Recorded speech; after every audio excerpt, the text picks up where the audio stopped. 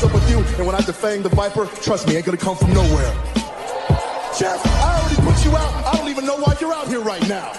Keep on talking. Hey, do me a favor. Why don't you act like this is an AA meeting and you shut your mouth while I'm sharing with the group? And Mustafa, you out here, a boy among men. And I'm gonna tell you what. You got lucky at the Rumble, so I know you're gonna come out here and run your mouth about how bad you are. But let me give you a little bit of a reality check. You see, Mustafa, you said that my eyes don't lie. Well, your eyes don't lie either, because last week, they were closed real tight when I put your simple ass to sleep. And AJ, hey man, be honest with me. How's our old girl Wendy doing?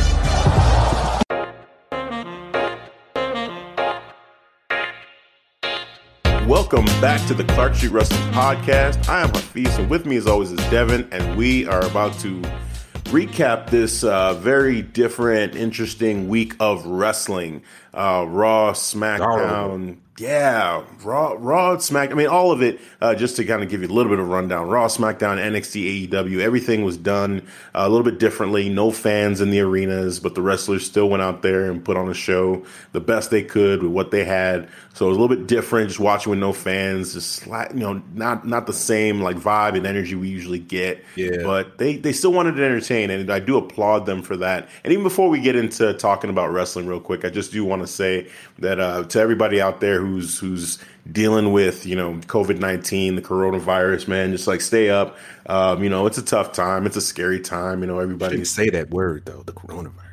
Yeah, it's just what it is. Emotions don't want to say that, so don't say it here. Hey man, I'm gonna say it because this is real life, I know, thank you, man. It's just real, yeah. and just to just everybody dealing with it, man. Like it's a tough time, and we just need to do what we can to band together, and fight this thing together. And the best thing we can do, I mean, if you're staying at home, and kind of practicing. And what's the term for now? Social distancing. Social distancing. That's it. 6 feet away.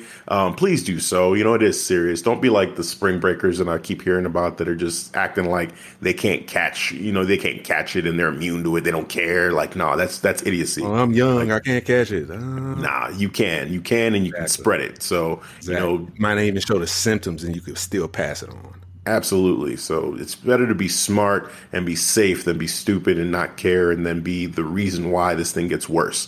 So let's all come together and do what we can so that we can get through it and hopefully, fight this thing and beat this thing together. So I just want to throw that out there first. And yeah, let's start talking some wrestling and be a part of that entertainment that can kind of get people through this thing, right? So let's looking for that outlet. I thank you for pressing play on our podcast, on the Clark Street Wrestling Podcast. We're here to entertain you, give you some great information here. Absolutely, man. So let's get right into it. So let's start off with some news first before we get into Raw and SmackDown in particular, because this recording will be focused on Raw, SmackDown, and the news dealing with WrestleMania and the changes that they're doing with WrestleMania and in general with the shows. So first, let's start off with the WrestleMania news. So why don't you kick that off, Devin? What happened? And I want you to kick it off because this was something you were actually calling for this time last year. You know what I'm saying? That they should do it. Pick it up now. Hey, man, let's just go right into it. Because it's true. You brought it up as an idea. And, it was an interesting idea. And I thought it would be something that, I didn't know that I would see it. I didn't know that they would actually do it.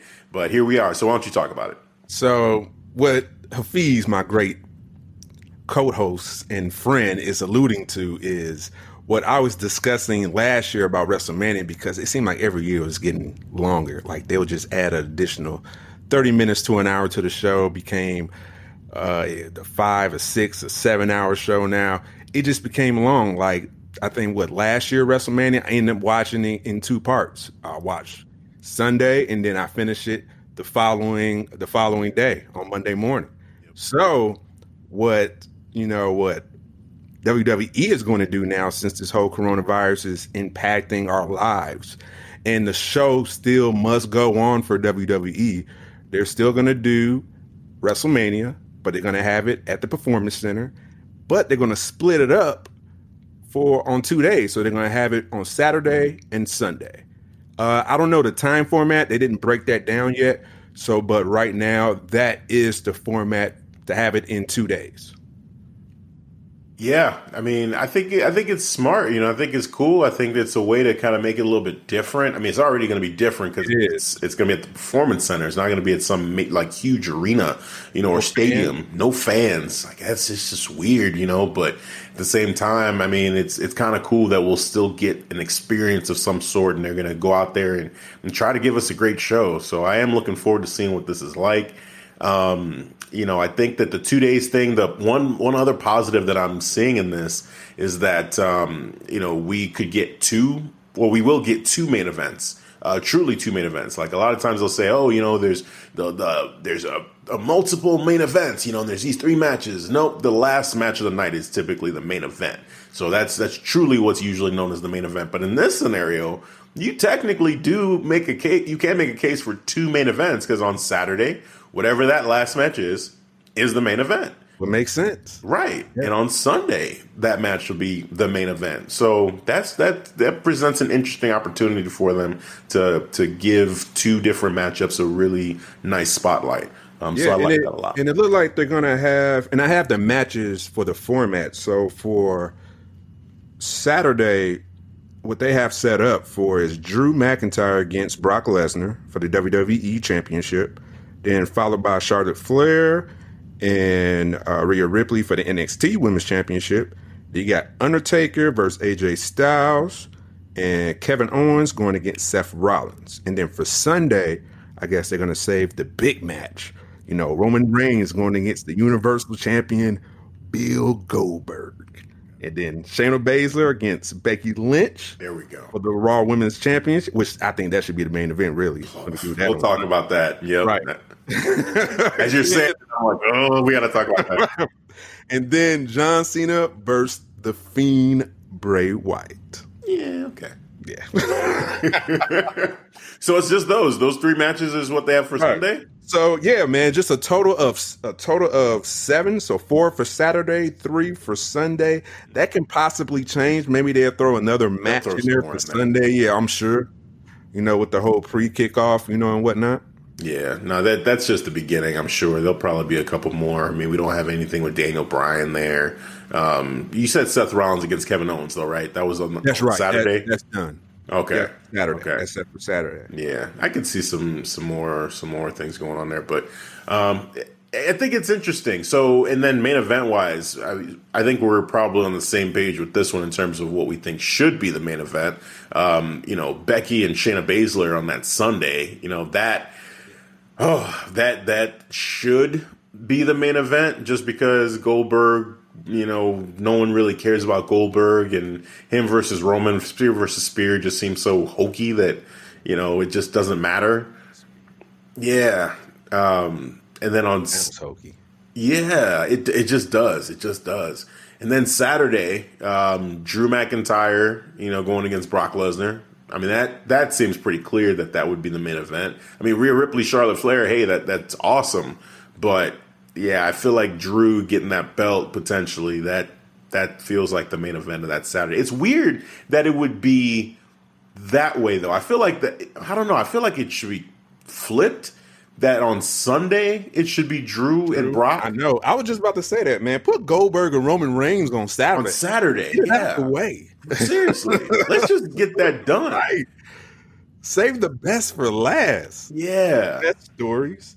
Oh, you know what? You know what? I just realized what we're missing. What's that? I didn't even go off. I can't believe I missed that, but it doesn't even mention it here. It's the Edge and Randy Orton. Oh, yes, that's not on there? Yeah, well, that should be for Sunday, though. Oh, okay. I would think for Sunday, if I'm reading 3 matches, yeah, that got to be for Sunday. If you're going to do a total of 8, 4 and 4. Yeah, that makes sense. Yeah. All right, well, I mean, I'd take that match as the main event over over Goldberg any day. Goldberg and Roman Reigns, yeah, please, yeah, that would make more sense. That's the story. That's really the best story of all the stories at this Mania. Really, is that matchup. So yeah. Let me ask you this: have you heard any complaints out there in the social verse? There are disagreements with WrestleMania still going, but it's going to be at the Performance Center now. disagreements about that. No, Yeah, I and that they haven't. should just wait until maybe June or July for. I'm seeing rumors of possibly just save it for June or July and just have WrestleMania at Madison Square Garden. I haven't. That's interesting because I am a little bit torn on how I feel about it. There's multiple reasons why I'm torn. I mean, one is like, okay, you know, we're just keep going forward with this now, and there's everything going on. You know, maybe it would just make sense to just wait, just to hold off until things die down a little bit. And also too for the wrestlers, like this is a moment that they've been working towards, and you know, every kid that wants to be a wrestler dreams of being at WrestleMania and having that big moment. And like specifically Drew McIntyre comes to mind, like him winning that title and there being no fans, no crowd, no pyro, you know, that emotion that's usually there, for it to not happen like that, you know, and be at the Performance Center instead. It kind of sucks, you know, honestly, you know, that it's going to feel weird. Like if he wins and then I don't know how I'm going to feel. Am I going to be excited, or am I going to say like, yeah, but it sucks, man. I wish there was a crowd there to amp up the emotion. Yeah, that part of it sucks for sure. And yeah, I mean, you know, if they waited and it was possible potentially for, you know, them to do WrestleMania in July, you know, and have a full crowd there and really have the moment, I think that could be cool.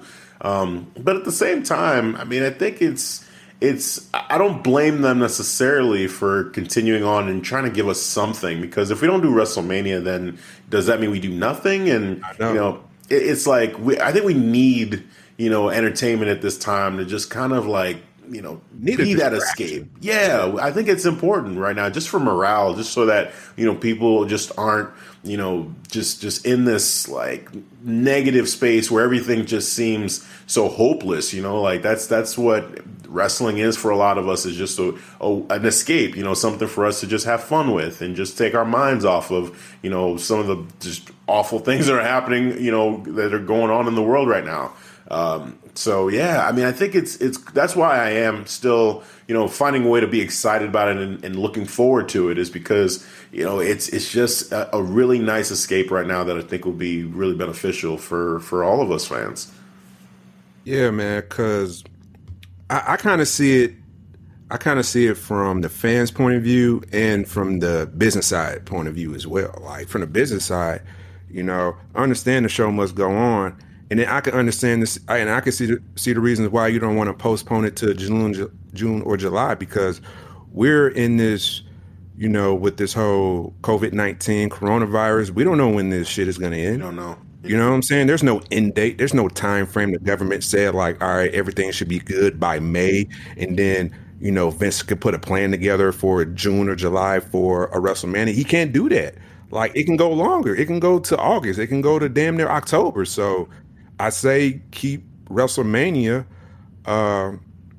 keep it going. And then I can see it from the fans' point of view of the reasons why. Like, okay, you kind of gave us like a sneak preview of how WrestleMania could be done if no fans were there, and it looked kind of scary, you know, with the shows that you gave with SmackDown, which was not too bad, but it really showed on Raw though. Yeah, and we'll get into that too a little bit here. Just you know, our reactions to SmackDown and Raw, because it was tough. You know, there was some mixed feelings on seeing Raw and SmackDown the way it was, but yeah, you know, I am looking forward to WrestleMania. I think before all of this had happened, you know, I had mixed feelings on WrestleMania already, just given like some of the build for some of the matches, and with Goldberg winning, it kind of like just left a bad taste in my mouth, you know, with what they did to Bray Wyatt. You know, but in light of what's happening now, I'm kind of actually looking forward to it a little bit more, because, you know, so many things are canceled right now, right? Like you got the NBA season is done, and, you know, pretty much all sports are done. UFC is done. You know, everyone has just canceled everything. And wrestling is one of those few things that's still, you know, going on. So I'm like, man, like this is the for me with the things that I love, this is it, like this is one of the last things that still, besides like TV shows and, anime and things like that, this is the one thing that is really, I'm a huge fan of, that just happens to be going on still. So, yeah, man, I am looking forward to it. And we'll see. Hopefully they get creative with, the presentation and make it look and feel exciting in its own unique way. Yeah, I'm pretty sure they'll definitely step it up in the production level. I'm never worried about WWE from a production standpoint. They usually go, all out on their big, 4 shows. So that is, not a worry at all. So, I just hopefully we have a good show. Also, I forgot to mention too, there is some rumors about how they might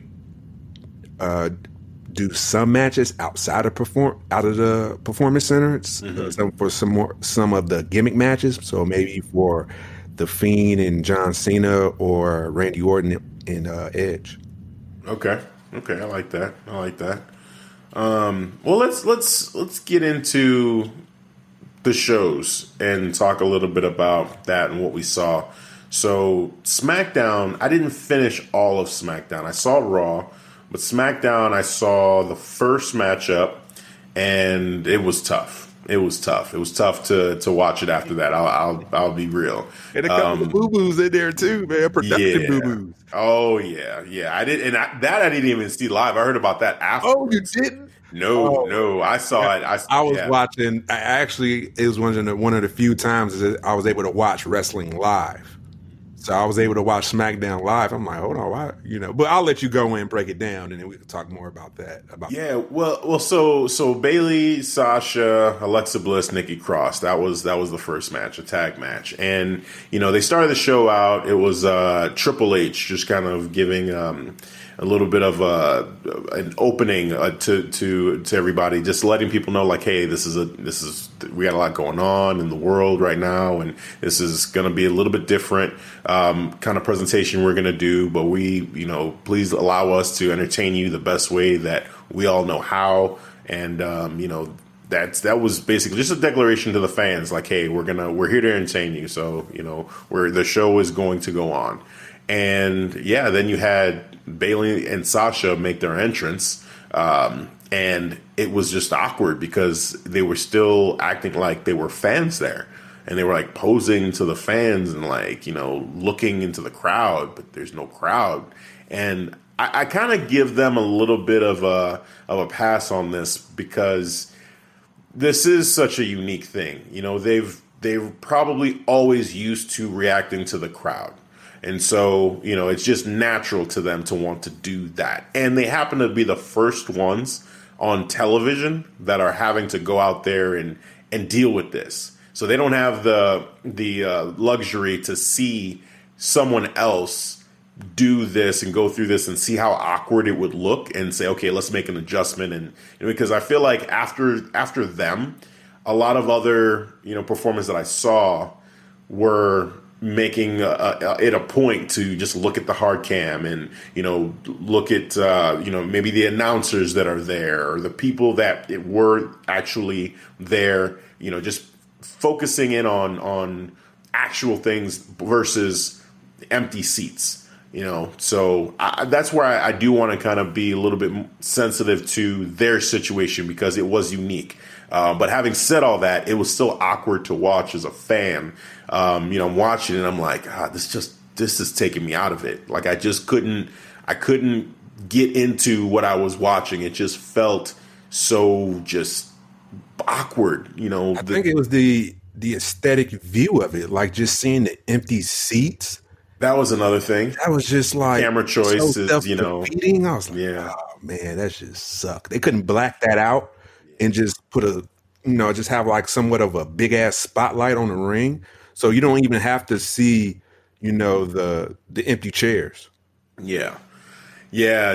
So just to set it up, if for anyone that didn't see it, basically the camera is where it usually is, and it's facing the opposite end of the arena with where the crowd would typically be, holding up their signs and cheering and going nuts like they typically would. But instead, it's empty seats. And so you're just seeing rows and rows and rows and rows and rows of empty seats. And, you know, every camera angle they cut to as well, you just saw all of these empty seats. Nothing was blacked out, like Devin just said. And so it just kind of reinforced the fact that nobody was there, and yet this is going on. And, you know, and then again, to make it more awkward, it's like Sasha and Bayley were both actually looking at those empty seats and like posing as if people were there. And it's just like, what? Right. What are you doing? Like, change it up, keep it going. You need to pose now. Like, who are you posing for? If you're gonna pose in front of face the hard camera and pose right in front of them. Yeah. And so they did interact with Triple H, you know, and they were talking to him some, and Michael Cole as well. You know, they were talking to them, but you know, it just. Yeah, I don't know. It just felt awkward. And then you had Alexa Bliss and Nikki Cross come out, and they you know were more focused on Sasha and Bayley since they were, you know, they're rivals right now. But I don't know. It was just awkward. And then watching the match too, I just was so taken out of it by what I was seeing, and again, just feeling a little bit depressed by just seeing no fans there. At that point I was just like, you know what, I'm checked out. I'm just gonna do something else. So I did. I stopped at that point, and that was it for me with SmackDown. I just didn't. I had no desire to want to go back to seeing more of that because of how awkward it felt. It was just like, I don't know if I could. Like, I think eventually I will go back and want to see that, especially as we get closer and closer to WrestleMania, just to see if there's any more story notes that I missed from anything there. We'll talk. I mean, you saw the whole thing, so I'll be leaning on you to kind of give us all, you know, a little bit more of a rundown of what you thought. But you know, overall, it was just tough. It was tough on right then and there, you know, just to see it. It was actually one, you know, when they took a commercial break and when they came back, it was actually the wrestlers were breaking. Yeah. And I guess they didn't get the memo, like, hey, they're back on live. And you see Alexa in the corner with Nikki, and they're just conversating. The same thing with Sasha and Bayley. I'm like, wow. So I guess they didn't wrestle, during the break. They just took a break, actually. So well, yeah. So for a little bit more context too, I guess there was a thing on the WWE Network where you could do, like, while the show was going on live, you could watch what was happening during the commercial breaks on the WWE Network. Apparently, I didn't know about this. I didn't know about that either. So when they went to commercial break during this tag match, Bayley, Sasha, Alexa Bliss, and Nikki Cross, they stopped wrestling. But if you went to the network, you actually saw them just kind of standing around. And then, you know, when TV time came back, then they were like, oh, you know, the cameras are back on. Let's continue on. Yep. You know, so it was really awkward, especially. So from your perspective, it sounds like you were just watching it on Fox and you saw them standing around. So you caught the tail end of it. Yeah, I caught the tail end of it. It at least had to be I want to say, no more than 10 seconds that I just saw them just, you know, lollygagging, basically. Okay. And I didn't see any of this because I'd already stopped watching it. But from what I was told from other people that had seen things on social media or that were watching it, they said, yeah, there was actually footage that you could see of them just kind of standing around. And then, you know, then they realize, hey, the cameras are rolling. And so they just decide, okay, let's go, you know, oh, shoot, we messed up, you know, let's just keep going. And I'm like, wow, you know, that's just a terrible look. It's a terrible look overall. It's a terrible look. It doesn't make you forget what's going around the world. I came to look at the show, so maybe you guys can give me a distraction. They didn't give me a distraction. They just basically reinforced to let me know what's going in, you know, in the world right now. Yeah, that was tough. That was tough. But, you know, like I said, I feel like from then on, in terms of, you know, how to deal with this situation, again, no fans and, you know, just, you know, and paying more attention to the camera and then your opponent. Like, I think that it got gradually better from what I saw, at least from that perspective. Now, there were still some awkward things that went on, and we'll get into that a little bit too. But overall, that I think was the worst of it when it came to just the pure awkwardness of, like, looking at an audience that's not there and then not doing anything during the commercial break. Like that right there was I think the worst of that specifically. But let me just run down the rest of the card and talk about what happened. So we had Roman Reigns. It says here, and I'm going off of WWE.com's kind of rundown here. It said Roman Reigns spoke candidly on Universal Champion Goldberg ahead of WrestleMania.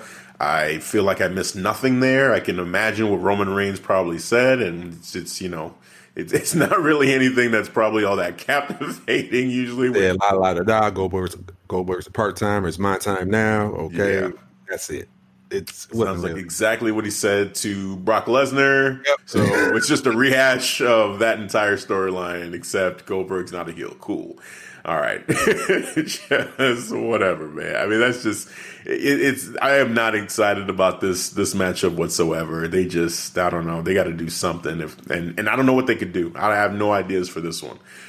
Daniel Bryan had a match with Cesaro, and he won that matchup. We had the return, which kind of sucks too that this is how that return happens, but it is what it is. The return of Jeff Hardy and he went against King Corbin and beat said King Corbin in the matchup, so nice. And then we had Bray Wyatt and John Cena have a little bit of a thing at the end there in the main event.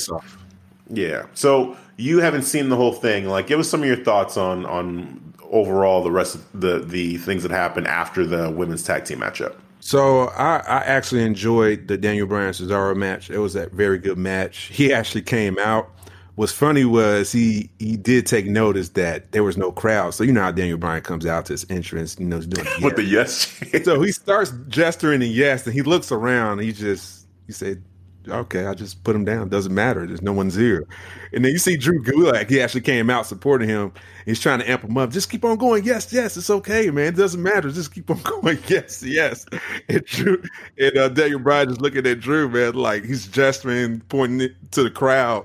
Or no crowd. He's pointing to the empty chairs. Like, what's the point? What for? So I got a kick out of that. But I enjoyed the match at all with Daniel Bryan and Cesaro. You can't go wrong with that. It's two wrestling technicians. Yeah. And I got to get that shirt from Cesaro that says Wrestling Purists. I like that. Yeah, that's something I can get behind. Yeah. I feel like that match I do want to go back and see. I like what's happening with Daniel Bryan and Drew Gulak. I feel like they're bound to be a tag team. They're building it. You can feel it coming. So that'll be interesting to see. But and then hearing Cesaro went against Daniel Bryan, I'm like, that would have been a good match to see. Just to the technical skill of both guys. It's just a great matchup. So I do want to see that match. Jeff Hardy and King Corbin. Talk about that. I thought this was a good. Well, I'm not going to say good. I'll say this. I thought this was a good surprise seeing Jeff Hardy come back, but I thought it was a waste going against anybody else, King Corbin. Mm-hmm. Like he could have went anybody else. Just, I don't know, go against, what's that dude? Riddick Moss. Oh my God. with him. You just put the spotlight on Jeff, And then they didn't really have good chemistry between Jeff Hardy and King Corbin. Yeah, they was kind of just off with their wrestling, you can tell. So I didn't really enjoy the match. But I enjoyed the end when they had the face-off between Bray Wyatt and John Cena. Okay. Yeah, so when John Cena came out and basically he just said, he didn't, he's tired of Bray Wyatt thinking he is he's just tired of Bray Wyatt and just blaming him to, basically he buried the Fiend, 6 years ago at WrestleMania. And he said, I'm not responsible for the Fiend.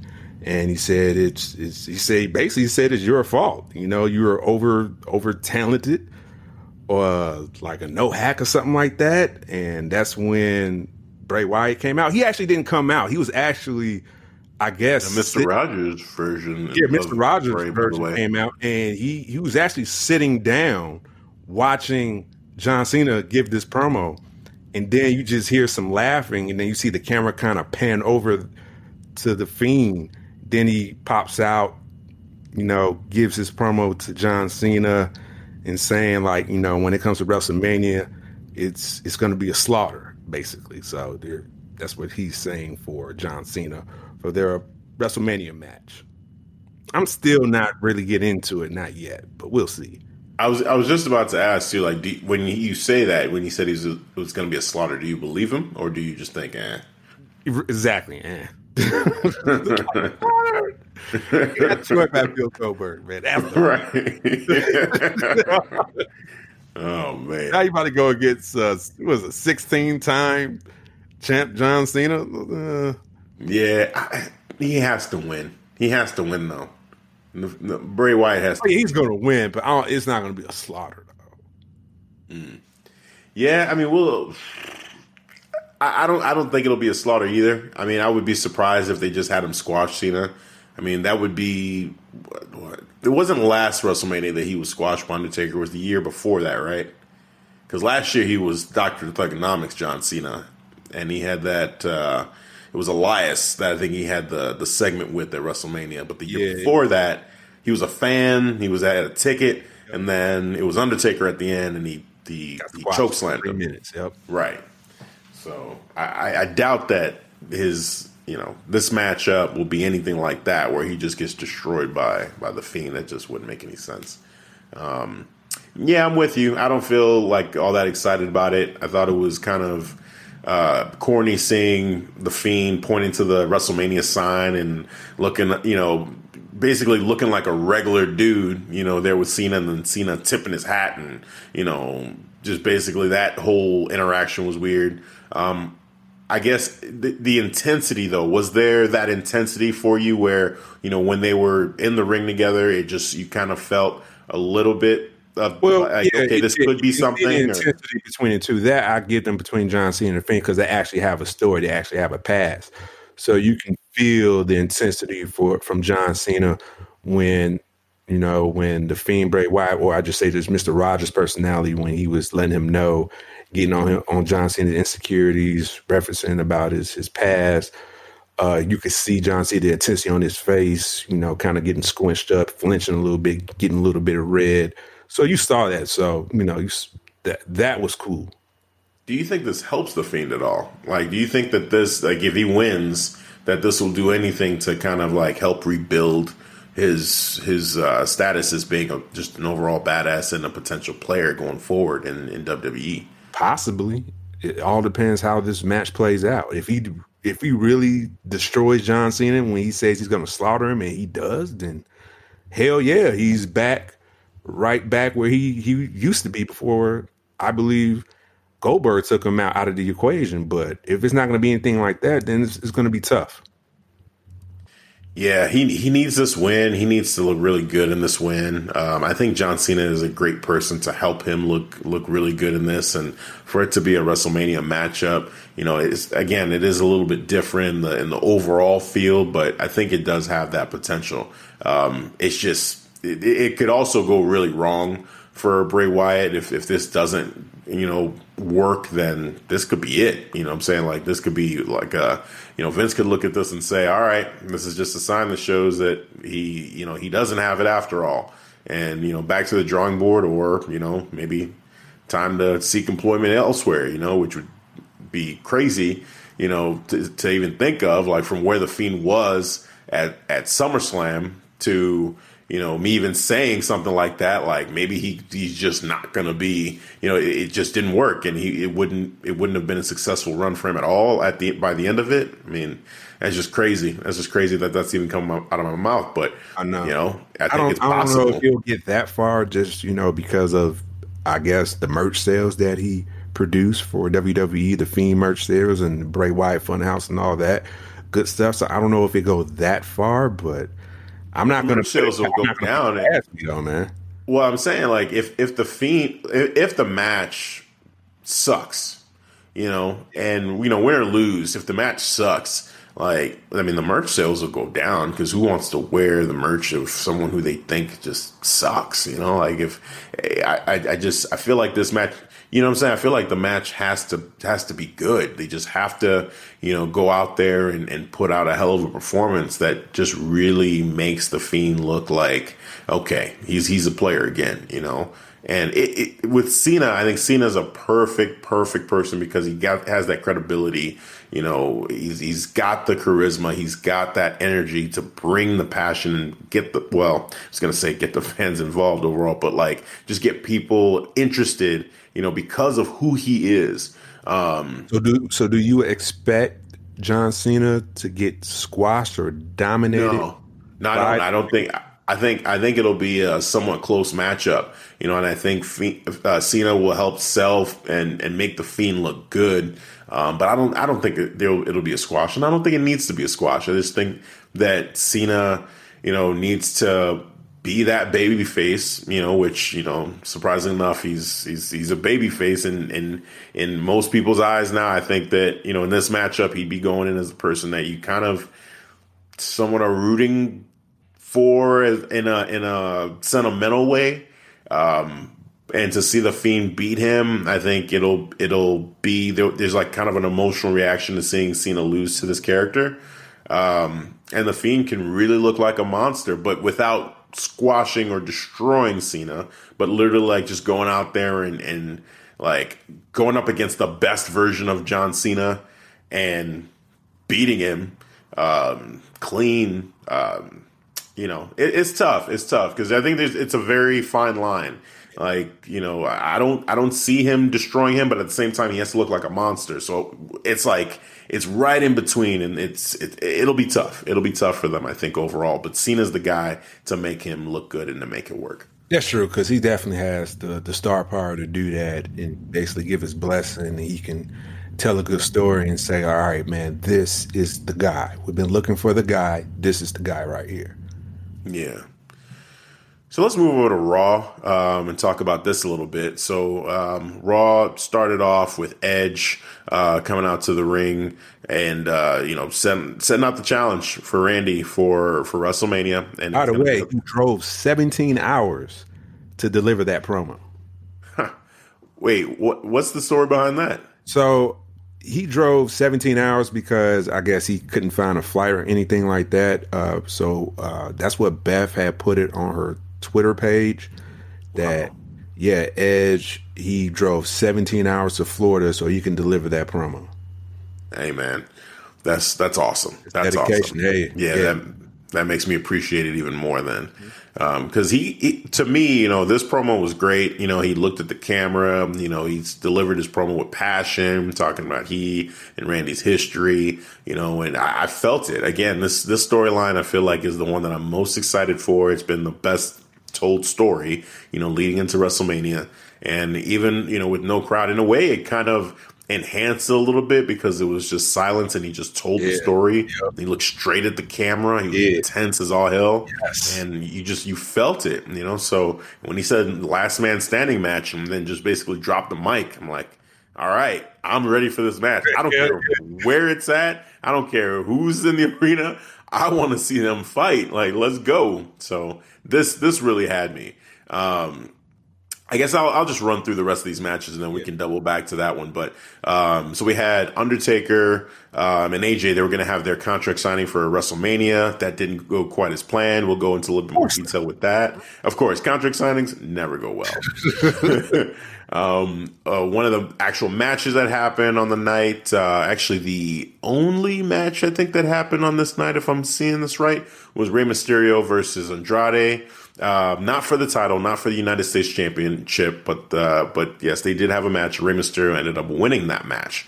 Commentary who did with Asuka. Oh man, dude, she put in work. We need more Asuka on commentary. We definitely do. Oh my god. Yeah. Can't speak a lick of English, but I enjoy every entertainment. Entertainment. Yes, entertainment. We had Becky Lynch cut a promo on Shayna Baszler. Short promo, but it got to the point. We had Kevin Owens in a like backstage segment challenge Seth Rollins to a match at WrestleMania. And then we had it was 316 Day. So Stone Cold Steve Austin did show up and celebrated 316 Day, and I guess let's just get right into that. That was the main attraction, main event of the night. So Stone Cold, came out, he acknowledged the fact that there were no fans, but he kept going and kept rolling with everything. He had a couple of rules for 316 Day, and Byron Saxton was very animated with each thing that Stone Cold said, and was very interactive with Stone Cold, actually giving number grades for Stone Cold's rules. Stone Cold had very mixed Byron Saxton way. Very Byron Saxton way, just super animated with it. And Stone Cold, he appreciated the 10s, and he questioned the lower scores.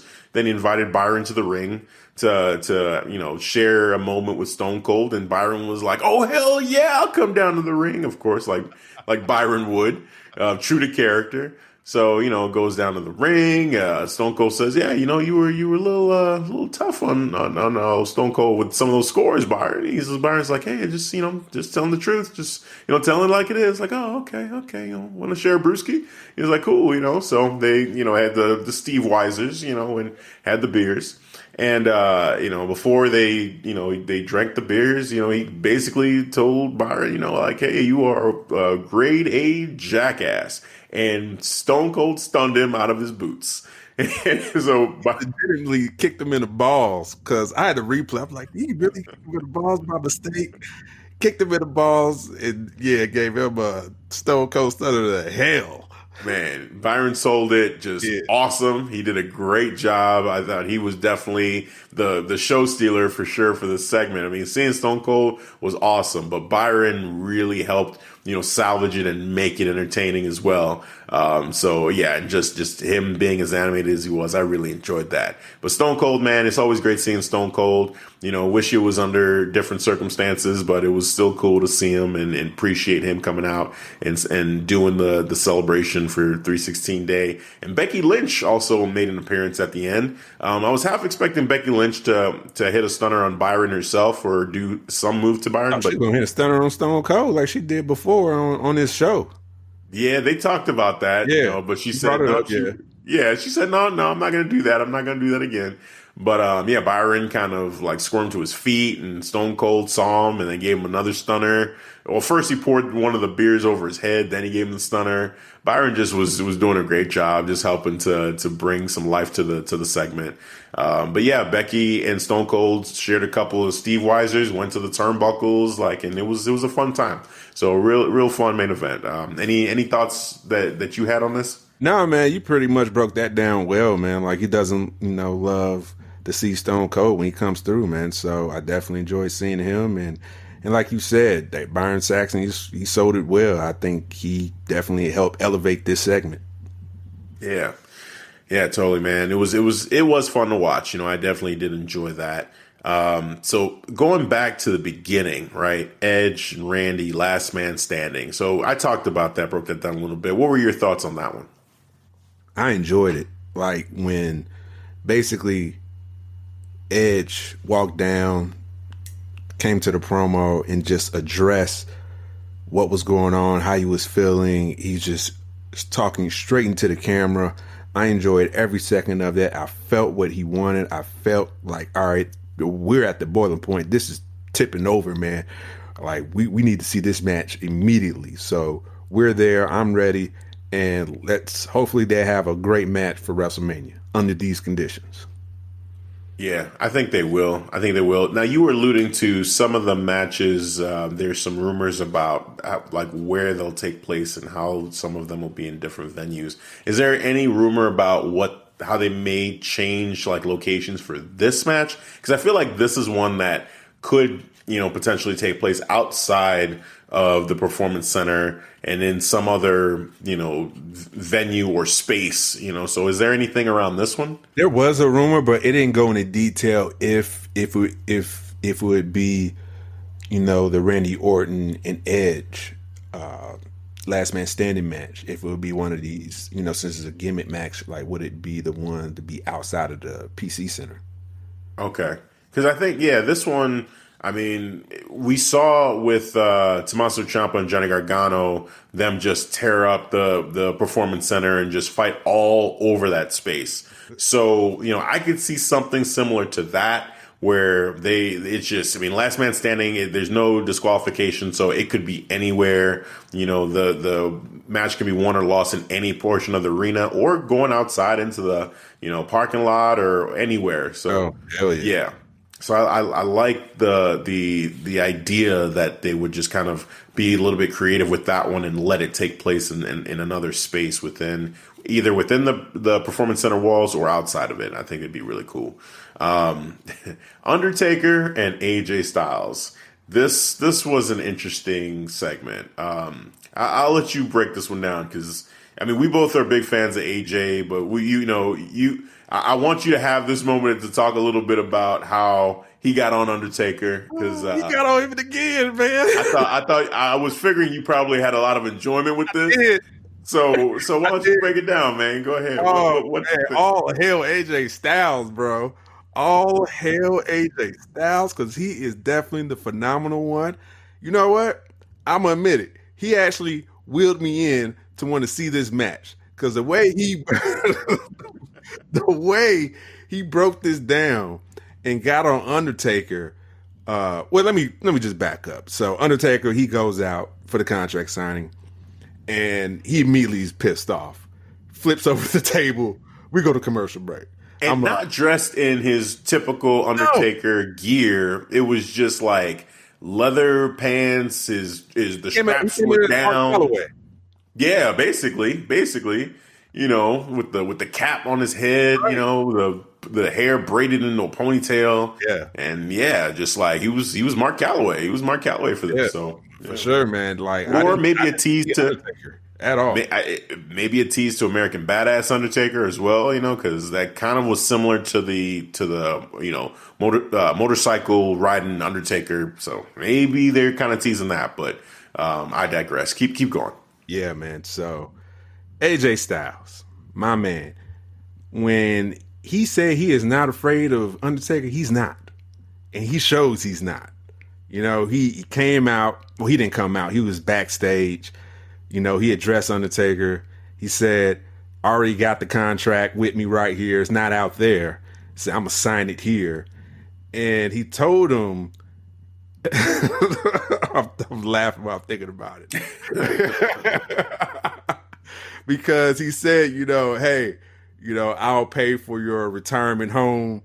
Your assisted living expenses. And when he said that, bro, I burst out laughing, man. I couldn't stop. I was almost damn near in tears, bro. I'm like, are they really going this hard? He had a line. Yeah, he had a line about, Undertaker, when you walk down the ring, because we know you're not going to run. I was like, oh my God. Right. Did he just say that?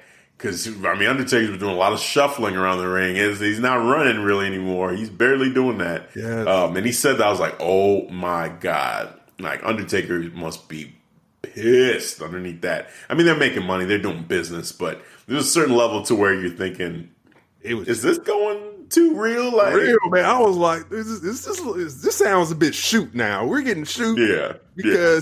Because he addressed him as Mark, too. He was like, Undertaker, Mark. Yep. Like, what? Yep. I felt like he was just stripping the Undertaker naked, man. Like, oh my God, I never felt like this.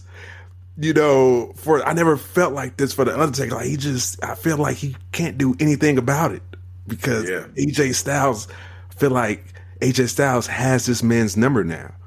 You know what I'm saying? Yeah, from talking about his wife, to talking about how he's always coming back during WrestleMania time. And he was compared to, like, you don't see Michael Jordan coming back and, to get another championship ring. In the NBA Finals? Yeah. Right. Peyton Manning coming back to the Super Bowl? No, but of course it's WrestleMania season, and here's Undertaker to take the spotlight. Like, oh, I'm like, bro, that's all facts right there, man. Yeah, like, what can he say? Right. You can't say, no, I don't do that. No, yes, you do. Yes, you do. You should have been done when Brock Lesnar beat you. You're like, that's about right. That's about right. And then it was funny towards the end when he signed the contract, and then he told Luke to go take Taker. See, this is where I have a little bit of a gripe with your breakdown, because at first you said he's not afraid of the Undertaker. He's not. I'm saying that's like, why he gonna deliver a message? I'm like, that's something for henchmen. So he had one of his. He had Luke and Carl go do it. That makes sense. Mm-hmm. That's with the story, man. He's somewhat playing the cowardly heel who has all the guts in the world when he's in the back. But then when it comes down to it, if he sees Undertaker face to face, he may have a little leakage. He might be pissing his pants a little bit when he gets in the ring with him. I'm just saying. Well, that's how it kind of comes off a little bit. Well, that didn't happen in Elimination Chamber when he just showed up and surprised AJ Styles. If anything, AJ Styles went for a phenomenal forearm. Because he has to at that point. He wasn't all shot like, oh my God, I'm scared, I'm shaking, I got to back off. Like, no, I'm going ahead and try to get him a phenomenal forearm. But, Taker caught him with the choke slam, and, that was it. I just can't claim that he's not scared because he's doing the contract signing in the back. Undertaker's in the ring, and he's like, I don't need to go out there. I got my own contract back here. Like, okay. Okay, AJ. I see you. It's all right. Still entertaining, and he's still just torching the Undertaker with his promos. So yeah, it's entertaining for sure. How do you feel, man? Did AJ Styles will you in at all? I'll be honest. I'm still not excited to see this matchup because of the Undertaker. AJ is doing work. And we said that, I think, on the last one. AJ Styles is going to have to work harder than he's ever worked probably in his life. And I just didn't think it would be in the promo side. I thought it was just going to be in that match. But he's also doing it on the promo side now. So, yeah, man, he's putting in a lot of effort to really make us believe like this is going to be something. And I applaud him for that because, yeah, that's what he should do. You know what I'm saying? And I think he's doing a great job. On the Undertaker side, I feel like he's just limited by the fact that he's older now and he's just not that guy anymore. We would love to believe that he could be that guy one more time. But the reality is, even with the beatdown, because like you were saying, AJ sent Luke and Carl Anderson out there to deliver the contract. The lights went out. Lights came back on. Undertaker was behind both of them. And they're like, oh, damn, he's behind us, isn't he? They turn around. Undertaker, lays both of them out. And as he's doing it, I'm looking at him. I'm like, you know what? I don't believe this. Like, really, I think Luke Gallows and Carl Anderson could beat him if they really just let them go ahead and go. You know what I'm saying? Like, it just didn't feel like Undertaker was truly capable of that. Maybe Undertaker, a couple of years ago, yes, I could believe it. But this Undertaker, he just seemed slow and kind of like he was struggling to do it. I just don't want to see Undertaker like this. I really don't. So that's where it's hard for me to really get excited about the match because reality keeps hitting at like when he does his entrance, his classic Undertaker entrance. You suspend your belief for that moment in time when he's doing that. But then of the darkness, you just believe it. You want to believe it, and then you see him moving in the ring, and it's like, no, man, it's not there. And I appreciate everything that Undertaker has done. All these years, he's been so entertaining. He's on the Mount Rushmore, of wrestling for me, for sure. He's definitely there in that group. But, now it's just, you can see it. It's like, if you're not that dude anymore, I don't know that I want you to be, taking the spot away potentially from another superstar who could benefit from that. It would be better if you just didn't do that. You know what I'm saying? Like what John Cena alluded to. Like, it should be about the future. Yeah, Undertaker then should not be there. It should be for, other guys who are truly the future, not guys who can't really have us suspend our belief in their matches anymore. Do you think it would help for the Undertaker if he was to come out and just lay a promo and just like, I'm not the same Undertaker as 3-4 years ago or 5 years ago. If he was just to lay it out there and just and show that, that, I'm not the same wrestler as before, but, I'm going to take care of business against AJ Styles, he'll just add more emotion to it. Like, would that help with the story for you? I think it could, if he kind of alluded to the fact, like, he's going to do one more match because he doesn't know how many more of these he has left, and he's not the same guy anymore, but, he'll be damned if he, goes down without a fight, like something like that. I think I could get more into it because now we're acknowledging he's not that guy. Because to your point, it feels like they're not acknowledging it and they want us to believe that nothing has changed. And clearly it has, and it just seems dumb. It's like, what? Come on, guys. We see it. Don't treat me like I'm an idiot. I see what's happening. Dude is slower now. He's not that guy anymore. He can't do that flying jump, like that jump over the ropes like he used to do. Right. You know what I'm saying? Like, I'd be afraid to break his neck. Oh my God, don't do it, Taker.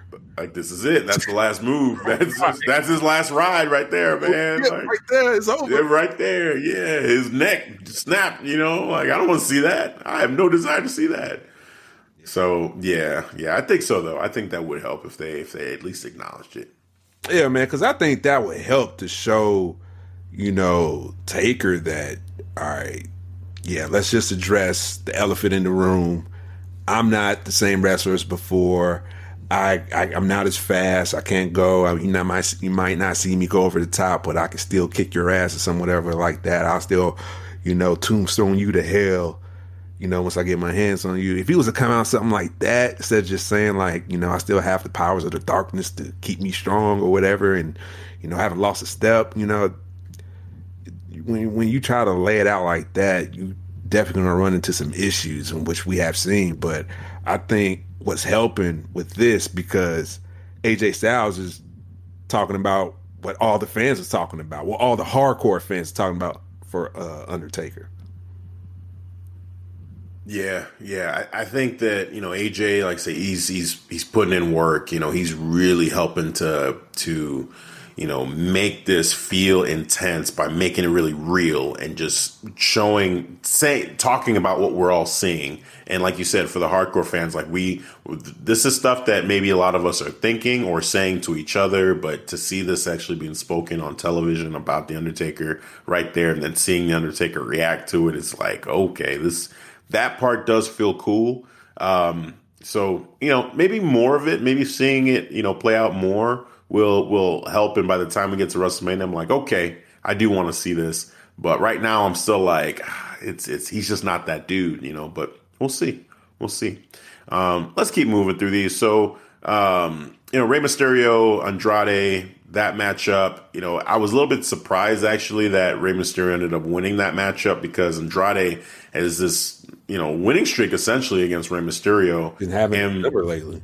He has. And for Rey Mysterio in a one-on-one matchup to get the victory, it kind of came out of nowhere for me personally. But I feel like what they're doing is just trying to start to establish Rey Mysterio as being a challenger for Andrade again for that United States Championship. I feel like we've seen that before, so I'm not sure. I'm not sure how I feel. Again, I'm more interested in the Humberto Carrillo Angel Garza feud than I am this one, because it's family. The two of them, they're cousins. They have this family rivalry. And it's two fresh faces. Like, it just feels like future, that. Yeah. That's the future, exactly. That's the one that I'm more interested in.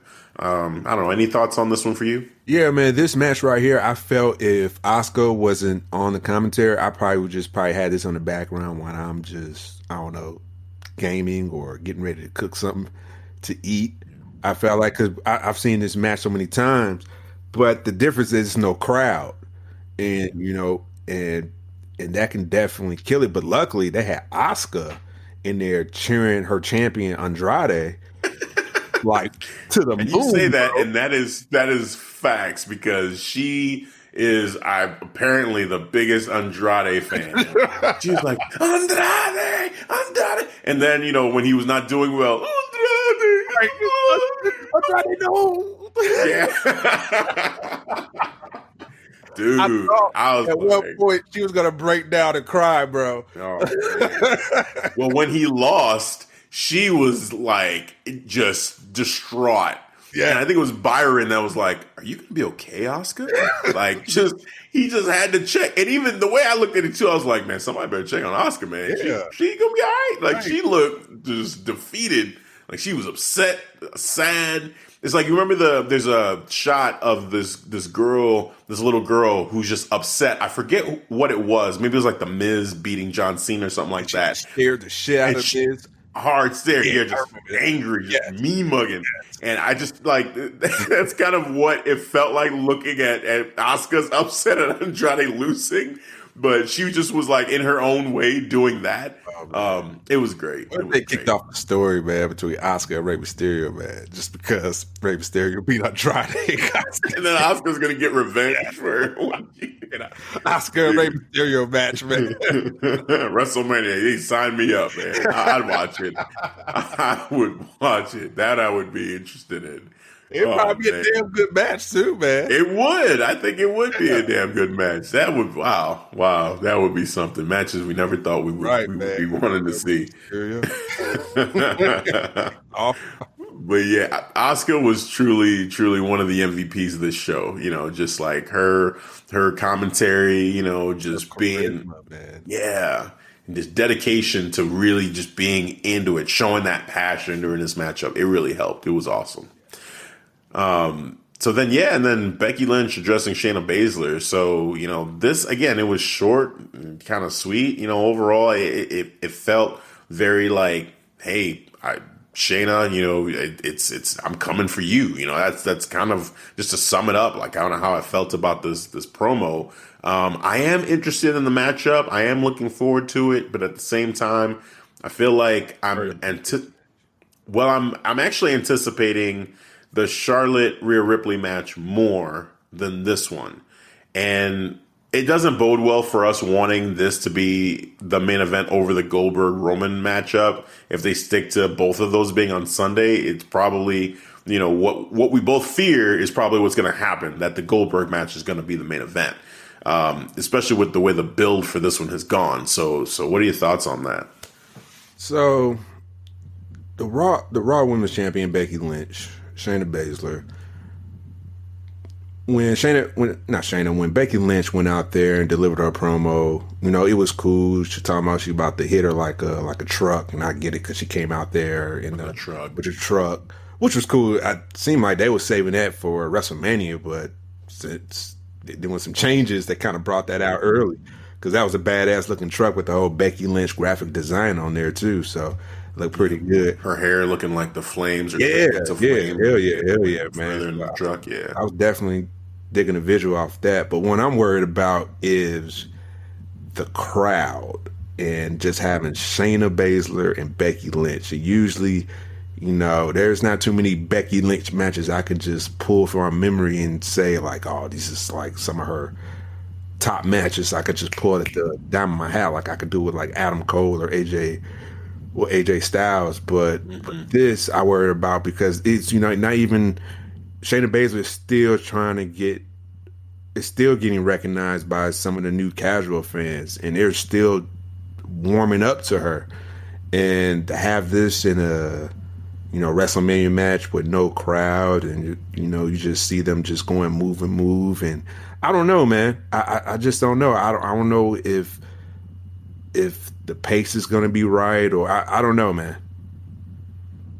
Yeah, Becky is so much of she really, almost more than anybody right now, plays off of that crowd. Mm-hmm. And the crowd is so into her that it just helps to make her seem even bigger than what she is. I mean, she's such a larger-than-life character, partially because of how much the fans are behind her and how crazy people go for her. Even though her steam has kind of died down a little bit since the road to last year's WrestleMania, it's still pretty high overall. And so, like you said, not having the crowd there, you know, and the matches themselves not typically being what it is that is special about Becky, you know, your cause for concern around the matchup, I think, is valid. Shayna Baszler, she's a beast. Anyone watching NXT, will be excited to see a Shayna Baszler matchup, just to see, the submission magician, do her work. Basically, I think she's just so intimidating because of how she just ran through that division on NXT that it makes sense that this matchup would be an anticipated one to see, like, okay, this could be the person that would beat Becky Lynch.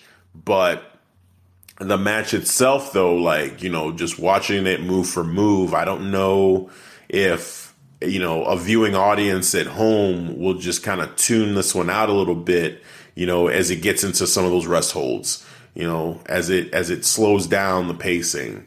Will it be as interesting without the crowd chanting Becky, Becky, like really getting, emotionally involved?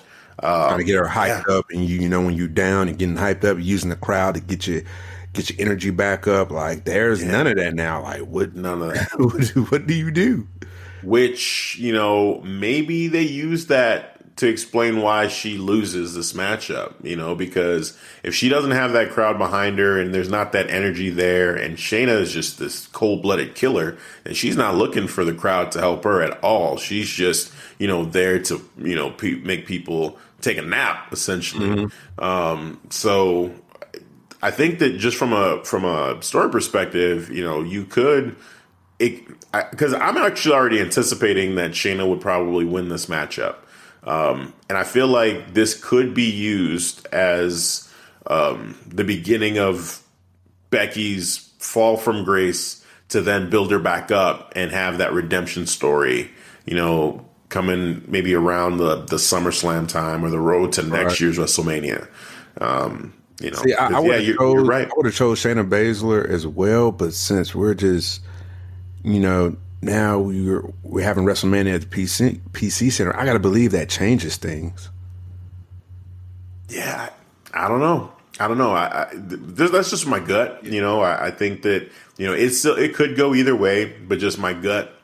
And with what you saying just then about not having the crowd and the energy, I feel like that works against picking Becky, and more towards picking Shayna, just in my opinion, just with the way that I feel about, Shayna's chances, given the crowd's not booing her, the crowd's not giving Becky that extra energy. If Becky comes out flat, she doesn't have that extra boost.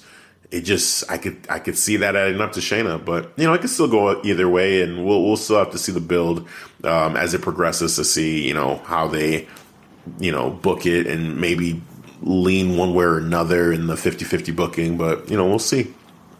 Yeah, man, because this is definitely different. I just hope it all works out though for WrestleMania for Becky Lynch and Shayna Baszler. Yeah, I'm rooting for it. Again, I as much as I'm more on the side of the Rhea Charlotte matchup, which crowd or no crowd, I think that's going to be really, really fun to watch. Yeah. I would love to see over the Goldberg Roman matchup to see Becky and Shayna be the main event on that second night. I think that'd be real cool. And it makes sense with the matches they have left for that one to be the main event. Becky, she is the face of WWE. They helped reestablish that with this main event with Stone Cold and just her sharing the stage with him and, coming out in the truck earlier on the show. Like, it's just, she is truly the face still. So, I hope that leads into her being in the main event, and then win, lose, or draw. I think it'll be a great moment. But we will have to see.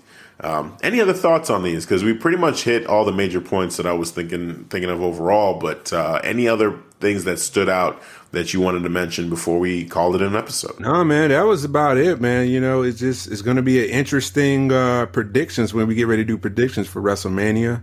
Maybe we have to change it up. So, like, how our little format, like how many times John Cena is going to call out moves. You'll hear that clearly now. Oh man, no fans. Yeah, exactly. That'll be interesting. Like AA. Okay. Get ready for AA. Yeah, as far as predictions go, that would be a good one. That would make it a little bit more over under on John Cena moves calling. Yeah. On that Jeez. Oh man, yeah, he can't help himself, especially now. He doesn't care. He's just doesn't whatever. care, man. It's Yeah. I think that match needs to be a gimmick match. Maybe they make it a Fire Fun House match somehow. Yeah. I can see them doing something like that. Yeah. Definitely.